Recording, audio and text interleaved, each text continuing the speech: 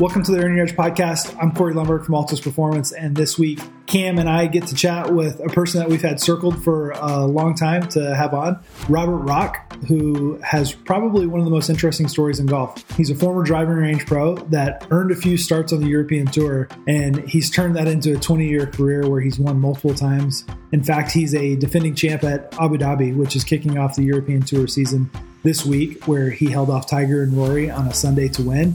And as fascinating as that story is, and Robert tells it in really good detail in this chat, but his position now within the game is equally unique. He's still playing a full schedule on the European Tour, but he's also got a stable of players that he's coaching. So the very players that he's competing against each week seek out his advice as coach. And it's a really interesting dynamic that Cam and I were eager to learn more about. He's also known for having one of the best golf swings in the world, and he does a really good job going into detail on his swing and how he built that largely on his own. So let's get into it. Before we dig in, as always, we want to thank one of our partners, Total Golf Trainer, and send you over to their website to pick up the limited edition TGT Pink 3.0 kit. You can use our promo code Earn Your Edge for a discount. And if you've listened to us for a while, you know that Total Golf Trainer has been a product that we've loved for a really long time. And it's been really fun to watch their continued growth. We are seeing their products more and more being used by the best players and coaches in the world. And it's equally as effective for recreational players. It can be used in full swing, putting, or short game, and can be customized to you and your swing and provide feedback on whatever technical cue you wish to monitor. It's one of those tools that lends itself to a lot of creativity. It's really versatile and can be used and worn in any number of ways to provide really good feedback on whatever you're working on. So go check it out. But now enjoy episode 79 of the Earn Your Edge podcast with Robert Rock. I want to start here at the most important part. You're probably best known for having the beautiful golf swing, really good ball striking, and now more and more for your coaching. And we're certainly going to get into all of that, but you're also well known for having impeccable style. And so I want to start with any, for the audience and for us, for Cam and I really, can you give us the biggest fashion faux pas that you're seeing in golf at the moment here in 2020 and maybe anything that we should be avoiding? Any of the rules of the Robert Rock Style Guide, I feel like would be a good start for us right here. I'm no one to judge what people are wearing. That's not true. See, there's too much modesty and humility here. You can judge me. How about the gator as a fashion statement versus the function of COVID? No, that's fine. That's fine. Yeah, what should our COVID style be? I think I try and look as less golfy as possible. I don't want to be obviously on my way to play golf, just in case you have to do something else. So we should tell everyone to leave their short sleeve mock shirts at home. They can leave those in the closet. We're going to avoid those, right? Okay, you can leave your white belt on your white trousers, and you can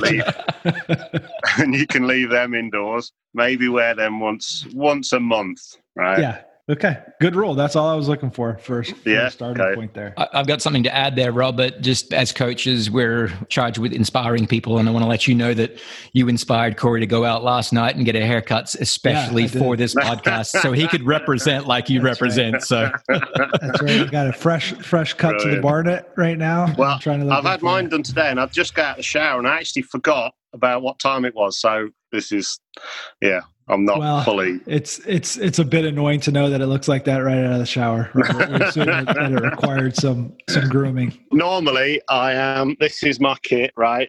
Bit of that, bit of hair powder. So for the audience, we're getting a look at the products that go in the secret products. Man, I can't believe we're getting into all this right off the bat.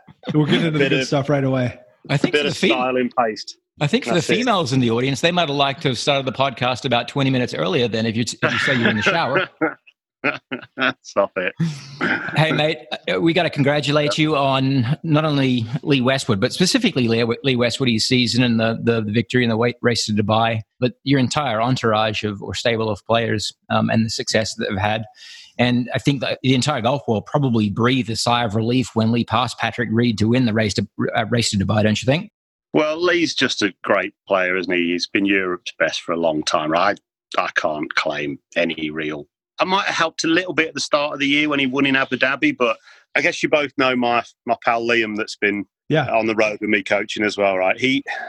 He's done most of the work with Lee over the past few weeks while Lee's been in America. I've been over here playing. Liam was there at the Honda and the Masters, and then actually I texted Lee at the start of the race of the bye week, and he was struggling. He got a bad back, and we normally play practice rounds, and he didn't want to play practice rounds. He was struggling that bad. And then Liam walked a few holes with him. I think it was late Wednesday when the physios and the pills had started to kick in for him, and he felt like he was ready to get going. And there you go. He come second and won the whole thing. So that's pretty amazing, really. I mean, I barely saw him that week, so I can't claim any credit for that. Yeah, well, there's plenty of modesty and humility in that answer, and I love giving credit to the team, and we're going to get into kind of how you put that team together and how you work with them. But usually we like to start these conversations at just understanding what the origin story looked like your early involvement in golf. And it's fun doing the research because you find out that there's a lot of really unique stories, and yours is one where you weren't necessarily this budding prodigy, like similar to a lot of these conversations that we have. And in fact, you were going through PGA training, you were teaching at a local club, and suddenly you find your way on the European Tour. So that unique origin story leads you to this unique place that you're in now, where not only are you playing on the European Tour, but you're teaching all those players. So I think as a starting point, can we just start with the story of how you made that leap from a teaching pro in the UK to the European Tour? Yeah, it's something I look back on and think I prepared really well, but I was very, very lucky as well. Things fell into line at the right time. I guess through preparing properly, I was playing as good as I thought I could at the time. When I look back now, it wasn't really very complete a game. I drove it really, really well when I was a young pro. Being at a driving range, working at a driving range all day, I tended to just hit a lot of drivers, right? And then maybe if I was working on my swing, I would hit some 5 irons to this green that was conveniently located at 5 iron length on the range, right? I would hit buckets of balls at that, but pitching and chipping and putting were a frustration right from probably getting close to the scratch handicap. So when I was a club pro, I would play PGA events, mostly pro-ams. I had some good bosses that made decent money playing pro-ams and kind of followed their lead on wanting making my days playing productive. So I'd be coaching, making a little bit of money. And then when I went playing, my bosses would say, well, make sure if you're having a day off coaching, you better make sure you come back with some money. Otherwise, you've blown all your money from the previous day entering the tournament. I thought, yeah, he's right here. And I've got to make sure I come away with something. So I learned how to just win a few £100 here or there in these pro-ams. And then after probably a couple of years of playing that, I realised that if you won the PGA's regional order of merit, which were based on 3 or 4, I think they're probably 2 or maybe 3 round tournaments, you got invites into tour events that came to your region. Now, back in that time, it was 2002 and 3, we had events at the Belt. It's been similar to this year. This year's been able to sort of relive the sort of schedule that we used to play. And we used to play events at the Belfry, the Forest of Arden, and in Wales. And one of the main ones being the PGA Championship was at Wentworth. So one year, 2002, I came third in our region, and I got to play at the Belfry and the Forest of Arden for my 2 first ever tour events. I'd entered the qualifying school in 2000, but failed miserably. I failed at stage 1 and thought, at that point, I thought, oh, that's it. I'm just not good enough for this, so I'll just settle into club pro life and try and make some money. But I got these starts penciled in, and I prepared as much as I could. The courses were really close to me. I mean, I live probably 40 minutes from both of them, so I played them a lot. I even rehearsed different routes to drive there if the traffic was bad, and I didn't want to mess up any opportunity I had. And the very first one was at the Belfry, and I played really good, and I was in the middle of the 9th fairway, being my last hole on Friday. I've hit the fairway and I've got a pitching wedge into the green, and I just need to par the hole to make the cut. And I dumped it in the front bunker. It plugged against the face, splashed it out, made double, went home. Initially miserable, but then I thought, I'm not far off here, right? I can do that. I can make a cut in a European Tour event. I know that now. I didn't know really what would happen after that. So my goal was to win the Order of Merit for the next year, make sure I got those 2 events again, and to get Wentworth being a massive event for us. And I did that, and I got to play in them. And then the first one was the Belfry, and I came 21st. Doubled the last hole to do that. And back in those days, if you top 10'd, you would get the following week. So I missed out on that, and I was raging at that. But I'd finished it was 23rd. Sorry, it was 23rd I finished. And I won £20,000. And that was my biggest check by a mile. I mean, it'd be probably my last five years playing. So I got all that in 1 week, and then I went to Wentworth the following week and featured, and it was on BBC, and I was leading at one point on the Friday and the Saturday. Again, it's just totally took me by surprise. I hit a nice little patch where I was just driving it so well that any course that I was playing was feeling that I could get it round under par. And I finished that one badly, but finished 21st. Won, I guess that would have been another 20, 30 grand. And then Chubby Chandler kindly gave me an invite to the British Masters at the Forest of Arden. I came 4th. I think I shot 5 under last round, finished 4th. I won 100,000 there, and that was enough. By the time the end of the season had passed, I just kept my card with a couple of places to spare. But so through qualifying for 3 or 4 events and then playing my way into a couple of others, and I got a few more invites where I actually went to these events and missed the cut. But through partial season, I got my card, and then that was it.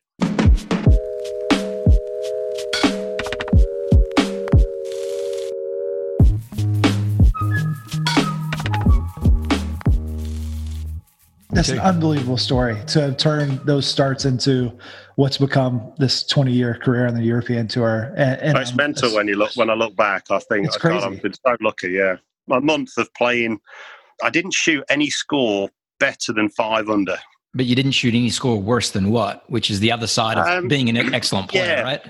Yeah, I think some of the invites I took to, couldn't be picky and choosy about which tournaments I got into, but I went to play in Switzerland, which was at altitude, and I'd never played that before. I forget what I scored, but I missed the cut comfortably there. I didn't know what I was doing, and probably it was probably any time that year I went outside of the UK, I didn't know what I was doing. But luckily, for a month, I played really good, and I got that money on the board. And the end of the year was frustrating because it was back in the day where there wasn't all these projected rankings, right? So I had a long list of names that were playing the final event, and I wasn't playing. And I'd worked out where they needed to finish and what score they were on current. I was doing it every day, and it was constantly like pressing refresh on the screen when it would just take forever to do. And that last weekend was torture because it would be make or break for me. I would either go from being a club pro, having full status on the European Tour, to folding shirts and answering the phone. Back to the job. Yeah, back to the job. And what that one weekend really, from things going my way with other players not really doing what they needed to, and me just watching, being lucky. The following year, I played a full season. I played terrible the following season, right? And I think I played 30 events, and my best finish was the whole season was 21st in Ireland, actually. But I lost my card, but only by a tiny little bit, and managed to keep status and then play my way back through. But that first full year was an eye-opener because that was traveling the world, and I hadn't done that. Right. The learning curve that comes with traveling the world and playing that many competitive events week in, week out. I want to go back. You just said something that was so intriguing when you were preparing for that first quote-unquote European start at the Belfry, the extent to which you described what you rehearsed and trying different routes to navigate traffic to get to the golf course. I can only imagine in your mind the scale or magnitude that you were building up that event in your mind. And I mean, in your coaching, you probably talk to it a lot. I know we talk to it with our youth players and even our touring professionals that are trying to reach the highest of levels. How the lessons that you learned, I guess, is the question I'm getting around to, of how to minimize the stage yet prepare appropriately, because it would be easy to think that the extent of rehearsal could inflate or conflate the event that you're playing in your mind so much that it becomes debilitating. It makes it hard for you to play to the best of your ability because you've ruminated, you've thought about it so much. So is that something you talk about with the players that you coach, and what lessons did you learn out of that? Well, that was purely me being me. And I know when I used to play all the individual Pro-Am competitions before that, I couldn't play if I was late, right? And late for me is not really being late, but if I wasn't there with ample time just to settle down after a long or stressful drive, I didn't really like driving that much, and I still don't really, but the panic of maybe being stuck in traffic or rushing about before I play, I found it really difficult to then settle down if I didn't have the right sort of amount of time. So that was me making sure that I'd have a backup plan so I didn't start panicking. I would set off well early. So I'd be at, a lot of the time in my early days as a pro, I'd be at the course probably 2.5 hours before my tee time, maybe more, right? Just through, I'd wake up without an alarm. It was just all of the panic of being late. And I'm still like it. I'm like it for flights and everything. And people are different, aren't they? Some people can cut it right down to the last few minutes of a flight or for preparation. and it not bother them. They don't seem to be frustrated by it. And it was just definitely something that I couldn't do. So I think learning about yourself is important in that regard, what you can handle. No doubt. Yeah. Building on that a little bit and just kind of the psychology, I find myself when I'm at a European Tour event, I see you out there, I wonder how much you're playing psychologist, just because I envy the position that you have as a coach, that I don't know that anybody else that Cam or I come across as a coach can say that they've experienced, holding off Rory and Tiger on a Sunday, like you did at Abu Dhabi, and you've lived it in a way that very few of us have. So that comes with this level, I'm assuming, of a lot of trust and receptiveness from your players when they are trying to figure out ways to deal with pressure. So in that case, is that a conversation that you have often? Are there strategies that you have used to cope with stress in those situations that you're actively trying to pass along to, especially the younger players that you're working with? Yeah. I mean, the younger players quite often ask what it was like playing with Tiger, because it's such an actual honor to have done it. All your days as a young golf pro, for me anyway, if you meet somebody new in golf, they go, have you played the Masters? Have you played with Tiger Woods? Right? And it seemed to be the question I used to get asked all the time. And it'd be no and no. And then eventually I got to say that, yeah, I did play with Tiger Woods. And from my beginnings as a driving range club pro, I mean, that's ridiculous. I can remember being at the bar, in the bar of the clubhouse, having a few beers with a few of the members, watching Tiger win the Masters on TV, thinking, Jesus, right? I'm here smashed at the bar. Look at that. Right?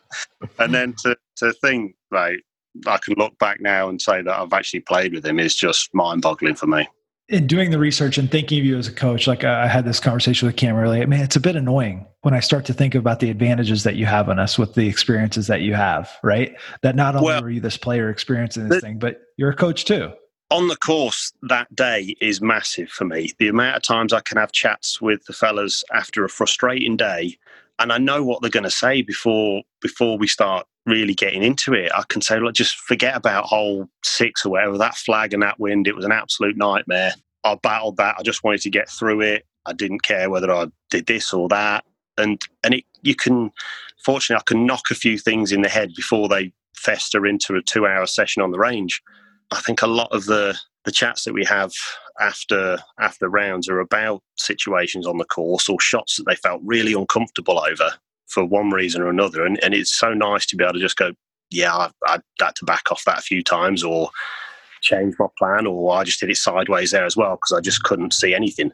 And to be able to go through that with some of your players is quite nice. It makes them think that, right, it's not just my game falling apart on that particular hole. There's loads of other players facing the same fear over whether it's a wind and a shot that you're trying to hit that's just not fitting for you, and finding a better way around that's been quite useful. And that, I suppose that is my advantage, that I'm out there seeing exactly the same shots that they're facing and having to do them, and you either have something constructive to say because you actually managed to play that shot well yourself, or you can understand the the fear and problems that they might have had with it.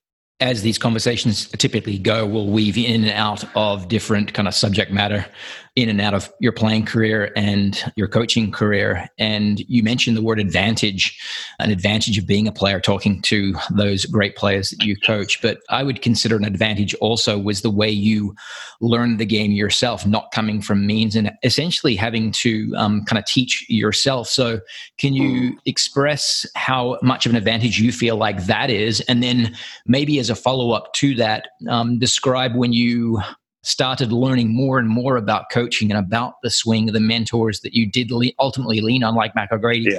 Yeah, I think ideally I would have been a lot better golfer starting off, right? And maybe the struggles that I have had might not have even been there. But when you start from a lower point and you're trying to build your career up and actually cement your place on the European tour, so you actually feel like you are a pro golfer and you deserve to be on this particular tour.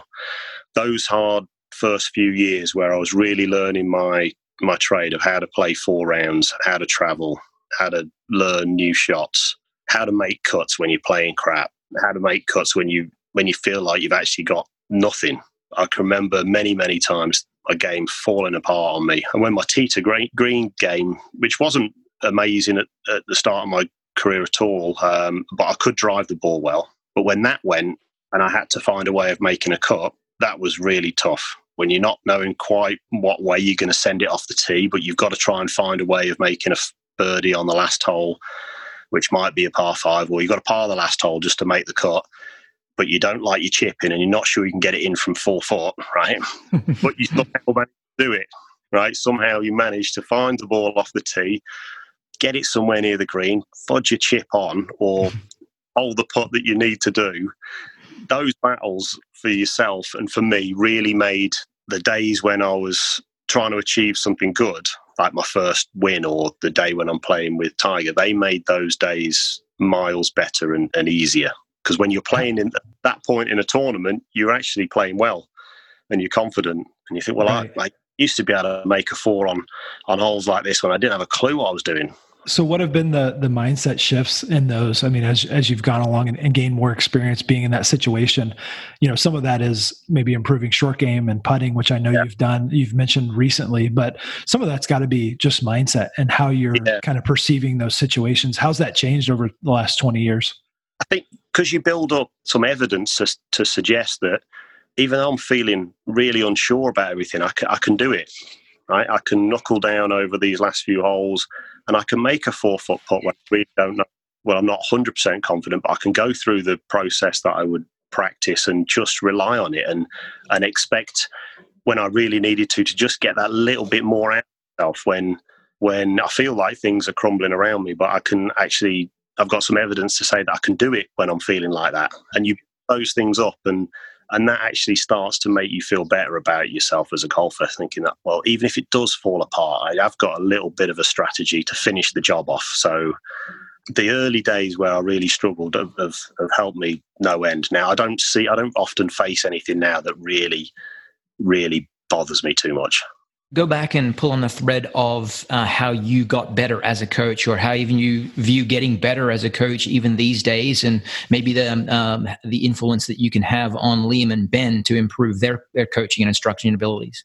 I've always looked after my own game myself, pretty much. I've had small stints where I worked with Mac O'Grady and Matt Belsham, and then when I was a young golfer, the pros or assistant pros would give me a little bits of coaching. But because I was trying to learn the game myself, I never really had regular lessons, couldn't really afford them at the start. So it was about gathering as much information as I could in the 80s and the 90s. And I had mountains and mountains of golf magazines. Now I look now and some of the magazines that I see now, I probably would have advised a younger myself to not have bothered and just picked a few books here and there and maybe saved up to go and speak to somebody a little bit better. But I tried to gather everything like the internet in a way now. I had these mountains of golf magazines that I used to sift through, and they were from tons of different coaches, but it really gave me a wide interest in technique at the start.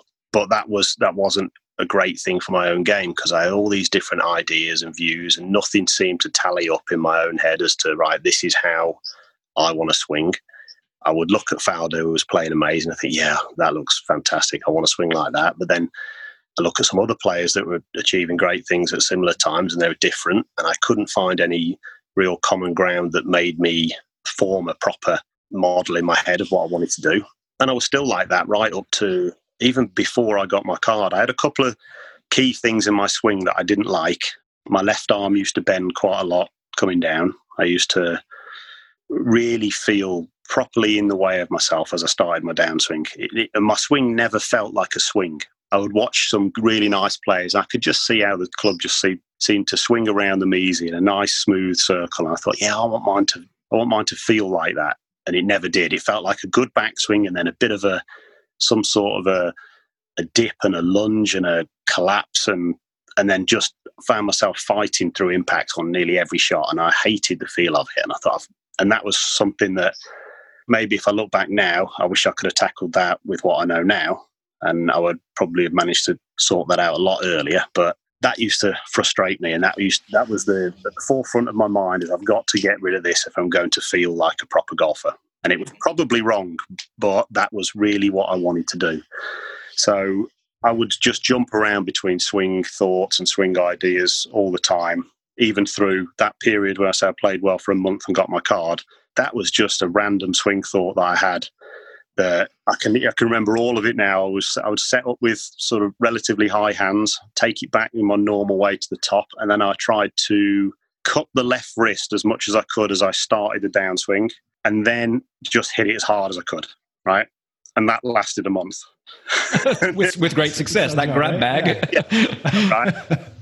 And then I can remember my caddy at the time telling me when we got somewhere else, I'd obviously started cupping the wrist much earlier than on the way down, right? And he's, God, mate, you're so open at the top now. So that had its shelf life, and I thought I was going to keep swinging like that for ages, but I was still guessing at that point. And then the bit that made me kind of find a bit of direction was when I did work with Matt Belsham, and Matt suggested I go on a course with Mac, and I went on a week's course with Mac O'Grady, and I found the way that he analysed each particular swing was what I was after.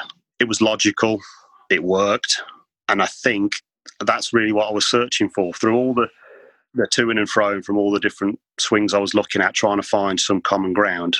Could have probably pieced that together if I'd have really, really thought deeper about it, but the way Mac showed me to do it was like, yeah, that's a good way to start picking these swings apart.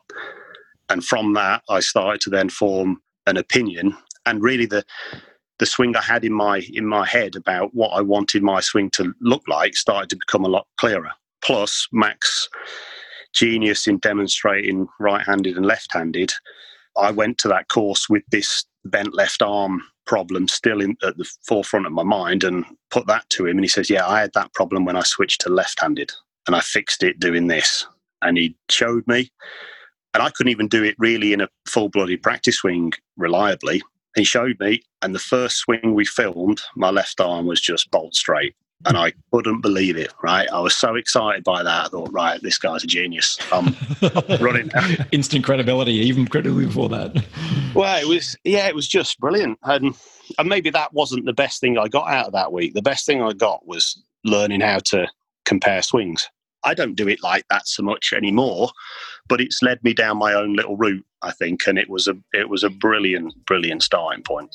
Yeah, and just the best 7 days I've spent in golf, I would say, and value for money like you can't believe. Here at Altus, we're proud partners of Titleist, and we want to quickly tell you about our favorite irons. Cam and I, along with many of our clients at Altus, are gaming the Titleist T-Series. The engineering ingenuity that has made Titleist the long-standing #1 iron on the PGA Tour delivers 3 strikingly new iron designs as part of the Titleist T-Series.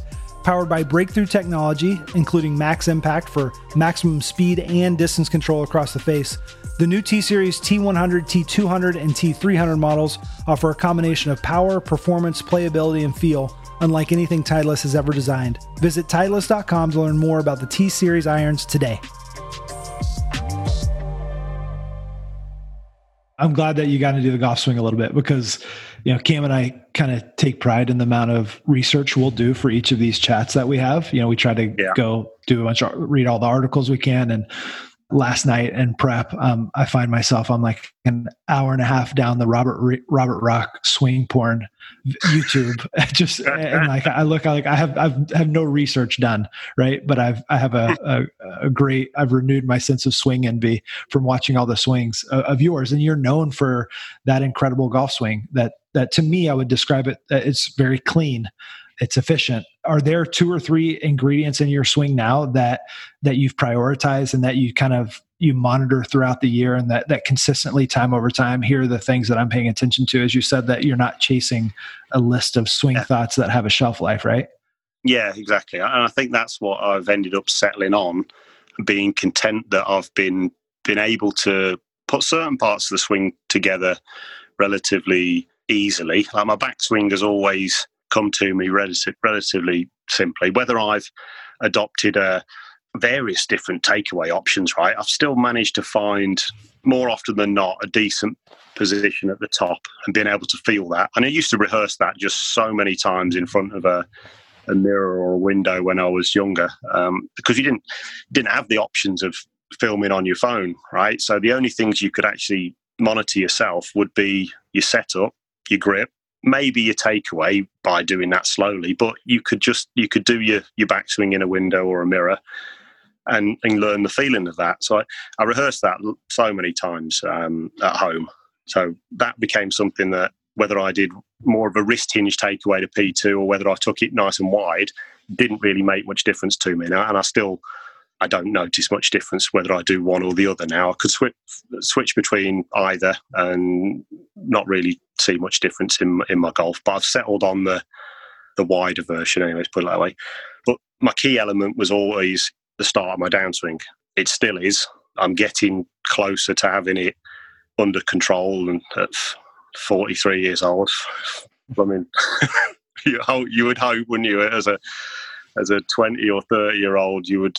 I think that really was what I was after, was something that would last me a long time, that I would be able to stick with a swing thought that I could play with 10 years or more without really having too much of a swing thought. But that never really happened for me. It was hard work. So now I would say I look at my start of my downswing. A lot of people like the way that I tend to shallow the club coming down. I hate it, right? Hey. I hate it. One of the things that has bothered me, I don't like to feel that.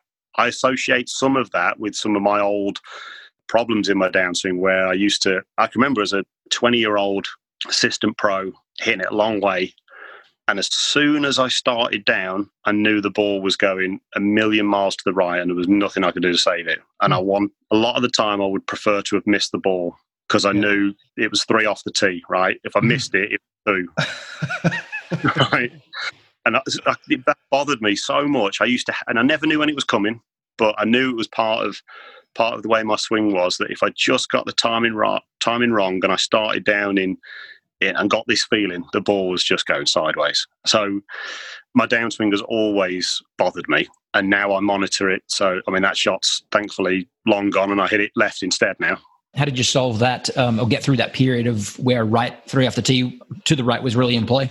Yeah, this was, again, before video. So it was I think a matter of cancelling things down, just an actual feeling about the impact. And it felt like the club face was either, I didn't know for certain, but it either felt like it was coming a long way from the inside or it was a long way open. I couldn't prove one or the other. But the first time that I got rid of that, my whole of my downswing was all about getting the club head to actually catch up properly. And it felt like I was probably throwing it from the top. I wouldn't have been, and I felt like I was straightening my right arm early, just trying to get the club back to the ball a little quicker. I used to lose height and I used to slide forwards, and my left arm used to bend and the club used to fall back, right? It was a mixture of things that got the club coming in. I would imagine it was, looking back, it was probably steep, hit down too much, open, and from the inside. I've got a deeper question maybe to ask regarding philosophies as a coach or as an instructor, and it comes out of reading a lot about maybe your philosophies or beliefs as a coach. And one of those hard and fast beliefs, I think, is one that's centered around efficiency in reducing extraneous motion, I think is what I read. And then the second piece, a quote that is attributed to you, is something where you go, aesthetics were not that important to you. A really good swing tends to look nice, but it doesn't have to. If you're careful and organize the bits that matter, you can make just about anything work. So can you try and create for our listeners and for me, since I'm the one asking the question, some sort of clarity around those two concepts that don't seem to fit together? Aesthetics meaning looking clean, efficiency meaning looking clean, but yet a tolerance to allow, I guess, idiosyncrasy to flourish if it matches up. I didn't want any unnecessary movement in my swing that I felt like was pointless. And I guess when I said that, I'm probably talking things like maybe the club veering too much off a simple path going back and having it look like you're looping back one way or another to find the straight line, having too much loss or gaining of height during a swing, or changing of posture, or shifting one way or another. I liked to think that if it was going to be a golf swing machine, and not meaning the book, but something practically built to hit a ball, a lot of the things would be fixed and just pivoting around simple points. And that made sense to me. And I thought that when you put those things simply together and you have got a nice straight path at the bottom, and there isn't too much shift one way or another, it does tend to look quite simple. Rhythm seems to come easier to that, I think, when there aren't too many changing lines.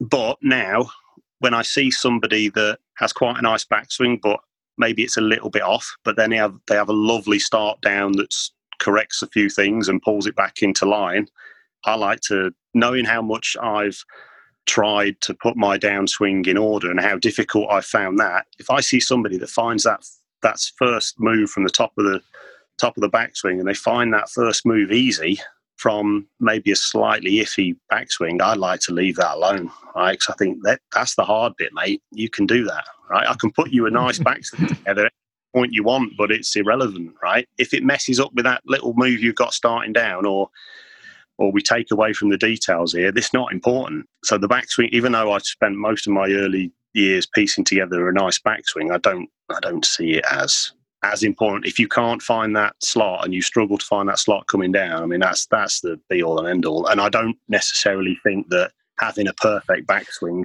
does that for you. And that's probably a lot of the wisdom that we share with the players that we get to advise at any level. It's the wisdom of, I've tried these things, and some of them are non-starters. Some of them are dark holes that you'll go down and you'll never come back from. And some of them do actually hold water. Some of them are of value.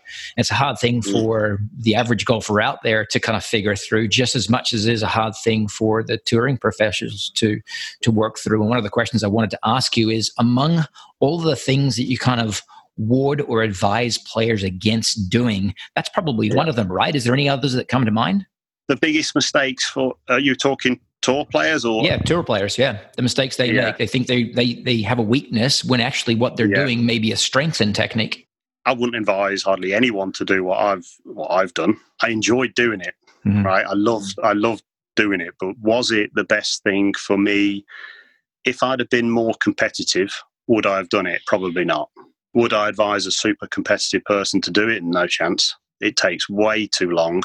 It's really hard, right? And you can spend your time way more wisely working on other things that are going to get you around a course better, right? And I mean, some of the things I've done in my swing, I look back and think, actually, they were pointless.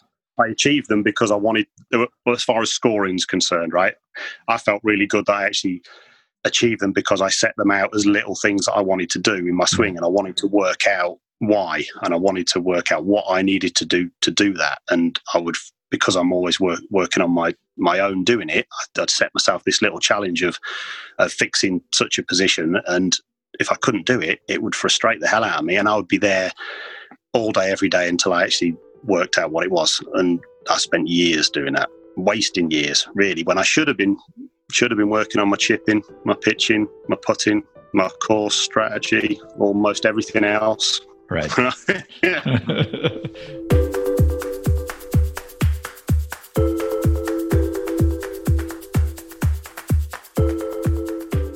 Yeah, you bring up the scoring in the short game there. Yeah. And I assume that when people first hear that you're coaching the players that you're trying hard to beat week in and week out. That's kind of hard for them to get their heads around at first. Like, you're helping these guys, but you're trying to beat them.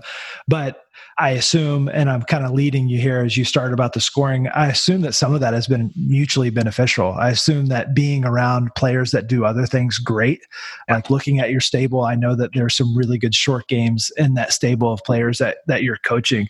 Can you speak to how that's benefited you, and maybe even kind of cross beneficial to the other players that you coach as well? I don't think I would have learned how to chip or pitch had I not started coaching tour pros.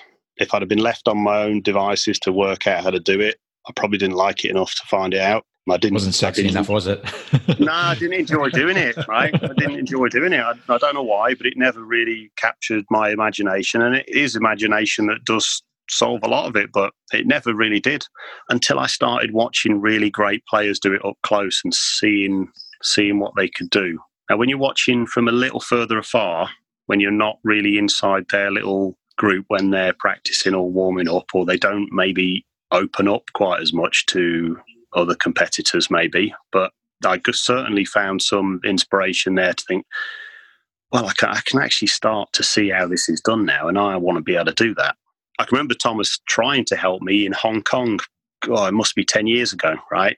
I was struggling with a little short-sided chip shot that I couldn't play. I avoided it most of the time. I've never really had duffs with chipping, right? But there were certain shots I couldn't play. He tried to help me, but as we know, you get a limited amount of time on a Monday, Tuesday or Wednesday where you're actually trying to help somebody do something significant, right? And this was we're talking a half-hour chipping lesson, right, off Thomas Bjorn in Hong Kong on weird grass, right? I thought I was doing it. Well, I was attempting to do what he was suggesting, but I didn't go through what I would normally do, where I would take this info, take it home, video it, make sure I'm actually doing what the guys told me to do, right? I just did your normal punter version. I feel like I'm doing it. It's not working, right? And that was the end of my chipping lesson off one of the best chippers ever, right? I just thought, I just wasn't interested. And then fast forward 10 years, right? Now I'm watching him and he's taking the piss out of my chipping, and he's being more brutal because we're actually work together. And he's telling me how it is, saying, no, it's shit, you're not doing it, right? What? And eventually, yeah, right? And eventually I think, well, actually I'm going to do it now just because he's pissed me off. And it made me work harder on it. And Thomas plays this lovely little spinning chip shot with his 60-degree wedge. He plays it a lot, right? And just lays the face open, but the ball flies just on nice, medium, sort of low trajectory, loads of spin, pitches and stops, and he can just do that all day. Right? It is magic to watch. And I thought, I want to be able to do that because that's a pretty cool shot. So I just practiced that shot only over and over and over and over until I could do some sort of version of it. And it was a fun shot to play. And from that, indirectly, I suppose maybe this is Thomas's little bit of genius in putting me in the right shot first, but the confidence to play all the other shots just seemed to flow a lot easier once you can do that one particular shot that I didn't like. Once I found a way to do that, I got a greater interest for chipping and pitching. Yeah, it's fascinating what you say right there. 11 years ago, the value proposition for change wasn't high enough, maybe. There wasn't a level of interest. And then given... Well, I was swing as well, right? So that was still... That's got to happen first. Don't worry about chipping, right? You're not part of golf. That comes later. Right. Even putting did bother me because I knew that was unavoidable. But I thought if I hit the ball well enough, I'm only going to have one chip around, right? I can fudge that. I'm not double hitting it. I'll get it on, but I want to do the other things first. It wasn't a priority enough. On the list of many things that I'm curious about how you navigate playing at the same time that you're teaching is just kind of scoreboard watching. Like Cameron and I have a bit of a tortured, I think every coach has a bit of a tortured relationship with leaderboards. You know, I've made the mistake plenty of times on a busy coaching day, checking a leaderboard, and it can be a source of distraction and stress. Yeah. And then I think about you being on the golf course in that tournament and looking at a leaderboard and either seeing a player of yours do really well or even having a rough go. Like, how do you navigate that experience of how a coach will just live the ups and downs for each of the player while you're in the middle in the heat of the battle yourself? you want to try playing with one of the guys you're trying to help. I didn't even think of that. Yeah, exactly. Brutal. That is a night. Fortunately, it's only happened a few times so far, and it's not gone too badly. The what ifs on those days, right? You just praying the guy's going to have just a reasonable day, so he just doesn't give you the stare, like, right. oh. But watching the leaderboards is good, right? Because it's only good stuff happening on leaderboards. So you're seeing if one of your players appears on there, you think, yeah, good on you, mate. I'm not super competitive, right? I mean, it seems silly playing a sport that is the main part of it, but I'm not that competitive. I like to play the way I want to play, and if I play well and I shoot a decent score, I'm happy, right? I don't look at somebody else and just think I've got to beat them. I just don't. I wish I did, because it would probably have driven me on a bit more, but I wasn't that competitive as a kid. Probably one of the reasons I took golf in the first place, just to be able to play it on your own, at your own pace, learn it at your own rate. Never really competed directly against people as such. Growing the game is a phrase that we hear talked about a lot in golf, and honestly, there's probably far more talk than there is real action put towards it. But we wanted to give you an opportunity to talk about your Grow the Game initiative in terms of like the Robert Rock Junior Golf Tour, and maybe understand the impetus behind it and direct some attention that way. It's something that I half expected some of the higher ranked English players to have done, in truth, but it never really happened. Nudge, nudge, wink, wink, guys. Yeah, right. I thought, well, we started, me and Natalie is a lady golf pro. She's Danny Willett's caddy, Sam, his sister, Natalie, she runs it for me. She approached me 4 years ago to do one event at her club that she worked at. And I said, yeah, of course, yeah, I'd love to, right? So we did one tournament. We got 40 kids, not a massive turnout, but okay. And on that day, all the parents just asked if we could do more. Can we do another one? Can we do another one? And now we're 4 years down the line. We've got 26 events lined up for next year. We managed to get. I think we got 16 events done this year after the lockdown, which was great. But yeah, we've got 26 lined up for next year. We've managed to tick a few offers as major events. We've got some really, really great courses. I'm trying to get some of the venues that we go to on the tour to pick up the idea and host an event the following year, so the kids can actually play tournament courses. And we've got Hillside, which hosted the British Masters. They've done that for us, and the Forest of Arden, where we played a few months ago, they're doing it next year. So, and we just want to keep playing good courses to give the kids a chance to play the ones that they see on the TV. Right. But the original idea for me about the tour was because I was a driving range pro, and I used to do the junior coaching on Saturday morning. A lot of the times hungover, right? but we did that. We did that for years, right? And it was actually quite hard work. We would have a lot of kids turn up. There'd be 2 in a bay. All the range would be full, and we'd do it from 9:30 through till about, I think it was 12:30 we finished. Maybe it might even have been 1:30. Anyway, it was a full morning of non-stop junior coaching, but purely on a driving range. Then I went off playing the tour for a number of years, and still used to go back to that place to practice. And then I started to find that the kids they were just seeing that their involvement in golf was that Saturday morning or whatever day it was. That session on the driving range was them feeling like they were a golfer. Mm-hmm. They weren't members of courses. They weren't playing on courses at the weekend. They played golf, right? They thought they played golf, but it was just driving range based. And they hadn't made the transition to courses. And that bothered me a little bit. So I thought, that's always been happening at this driving range, right? We're losing kids probably to other sports eventually, but because they started young at a driving range, there wasn't courses really welcoming to get 5, 6, 7-year-olds straight out on the golf course because they were too long. So we set a 9-hole event up as part of the junior golf days that we did. But the main attraction would be 9-hole events off really short tees for juniors that weren't members of clubs and didn't have handicaps. Right? So you could just come and have a go at playing a short course in a competition format. Mm-hmm. So it wasn't a game with your dad where your dad's playing and hitting it further than you. You're playing with kids that are just coming off the driving range, that are just learning the game. And that we put them all playing off scratch, off tees that were just at the start of the fairways. And that went really, really good.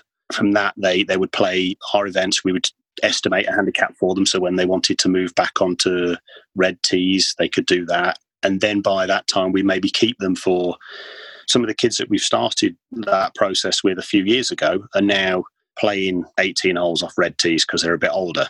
They're now old enough to get round 18 holes off red tees and they can hit far enough. Or they've moved from that further up to the yellow tees or the white tees. And it's given, I think, some young kids an actual platform to start playing competitions.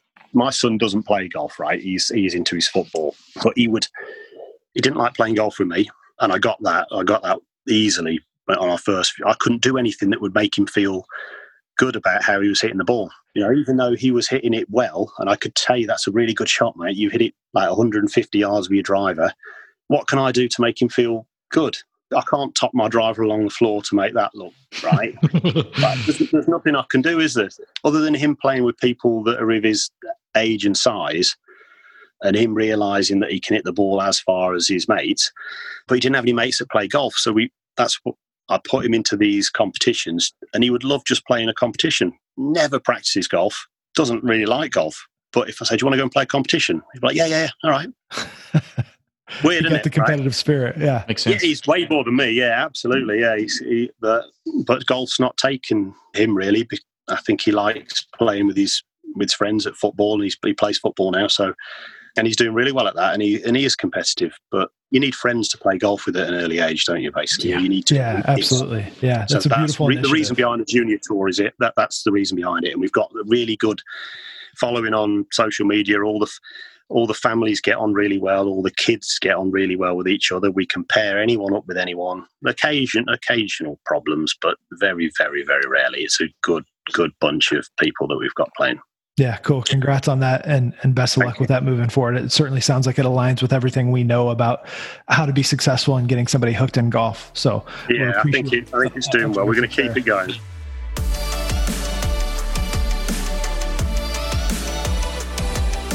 What's the next month look like for you? I imagine you're kicking off in Abu Dhabi, so you've got maybe 5 or 6 weeks left before you start. Yeah, I'm just going to practice at home. Funnily enough, I've started, the Bryson effect has kicked in. Okay, good. Yeah, tell us about your quest for distance here. My quest for distance, yeah. It's funny, isn't it? I started to watch what was happening. I get on well with Bryson. I've met him a few times now, and I see him whenever he comes over the European Tour. But what he's done the last year it's fascinated me. And I think I assumed straight away I'm too old to be doing that. So I just watched other people try and do it, and I thought it was quite funny. And I thought, well, you know what? For 10 people that try to hit it a lot further, one might get it. Right? A lot of people will ruin themselves doing it, and now here I am trying to do it. Never learn, do you? Okay, so what are the methods? What are the tactics that you're deploying right now, and what's the target? The target do you have a club head speed or ball speed in mind?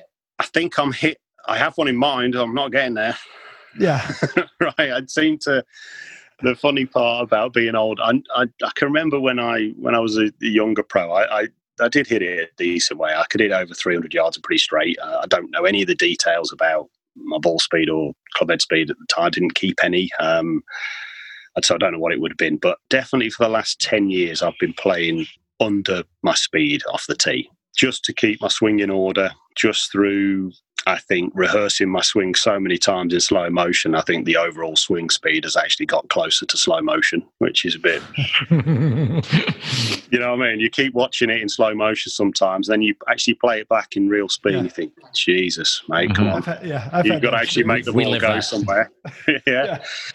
So I've always known that I've been playing a little bit under what I used to. So at a month before we played the 2 tournaments in Dubai, and I bought a GC quad. I've avoided TrackMans and all these things for the last 8 years. One of my mistakes was buying a TrackMan in 2012 when I was playing my very, very best, and it knocked me off.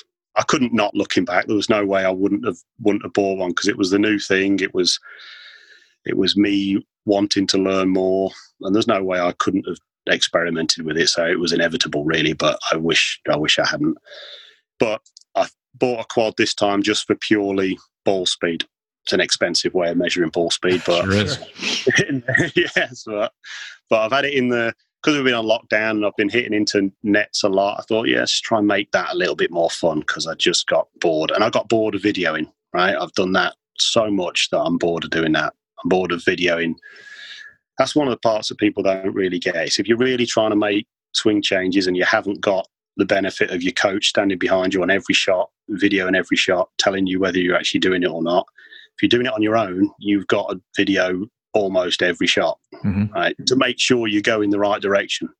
I've lost count of the amount of days where I've been smashing stuff up at home when I realised that I've spent all afternoon practicing something and I've got nowhere. Yeah, doing nothing. Right? Doing nothing, just wasting my time. So anyway, to make my practice a bit more fun, GC quad, and let's try and achieve some speed gains somehow.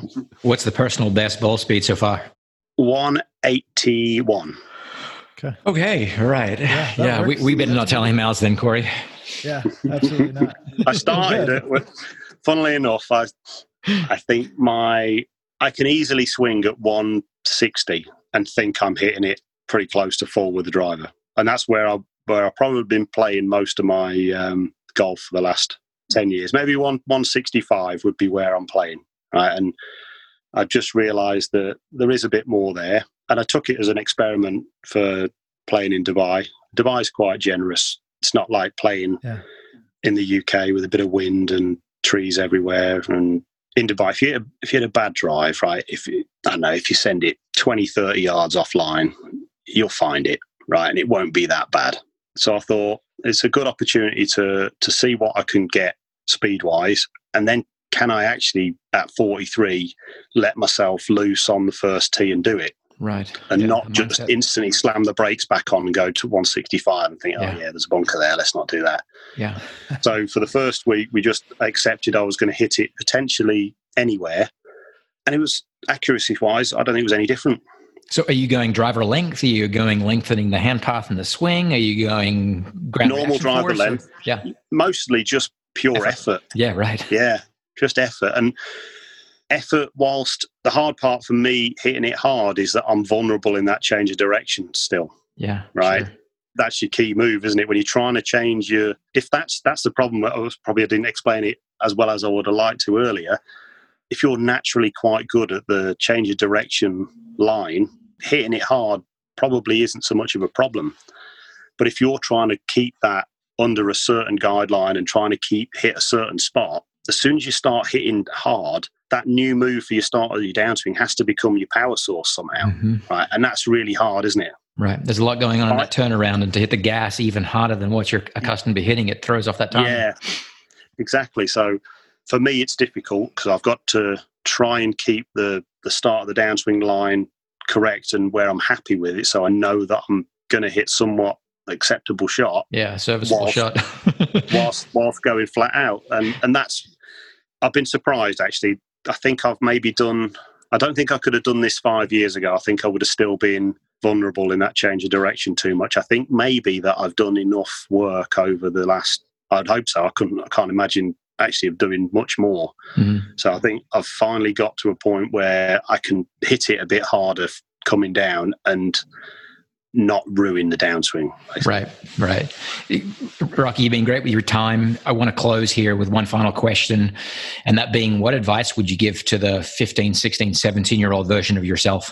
It would be something that I actually found out a little later on, not too much later on, but when I was that age, and it's probably something that it knocked my confidence a little bit at that time. But the people I was playing against at that age were Luke Donald, Justin Rose, Paul Casey, Simon Dyson, just some really, really great players, right? But we were just in England, right? And I didn't know then that they were going to become some of the best players in the world, right? If I had, I might have been a little bit happier with where I was at. Sure. But I just thought, I can't even beat these guys. What chance have I got? Yeah, we often talk about the benefit of being close to peers that kind of push you forward, but that's the other side of the coin, isn't it? If you don't realize that those guys are world class and future world beaters, then no, I didn't know them that well, and I had nothing or no one telling me, look, these guys are amazing. I wasn't in the England coaching setup. I wasn't in any of these squads. I just thought these are just the best few guys from down the road. Well, beautiful. Well, Robert, again, thanks for spending a bunch of time with us. We're looking forward to golf kicking back up, and we're going to be cheering on you, cheering on the stable of players that you have. Thank you. Best of luck in the new year, man. Thank you both very much. All the best, mate. Okay. Cheers. We'll talk soon. See you, man. Yeah, see you down the road. All right. Cheers. Bye. Bye-bye. Thanks for listening to this episode. If you want to learn more about Altus Performance, go check out altusperformance.com. We're also pretty active on Instagram, so follow at Altus Performance, and you can also follow on Twitter at Team Altus. If you haven't done so, please hit the subscribe button wherever you listen to your podcast, leave a review, share it with others, and be sure to stay tuned to future episodes of Earn Your Edge. Thanks for listening.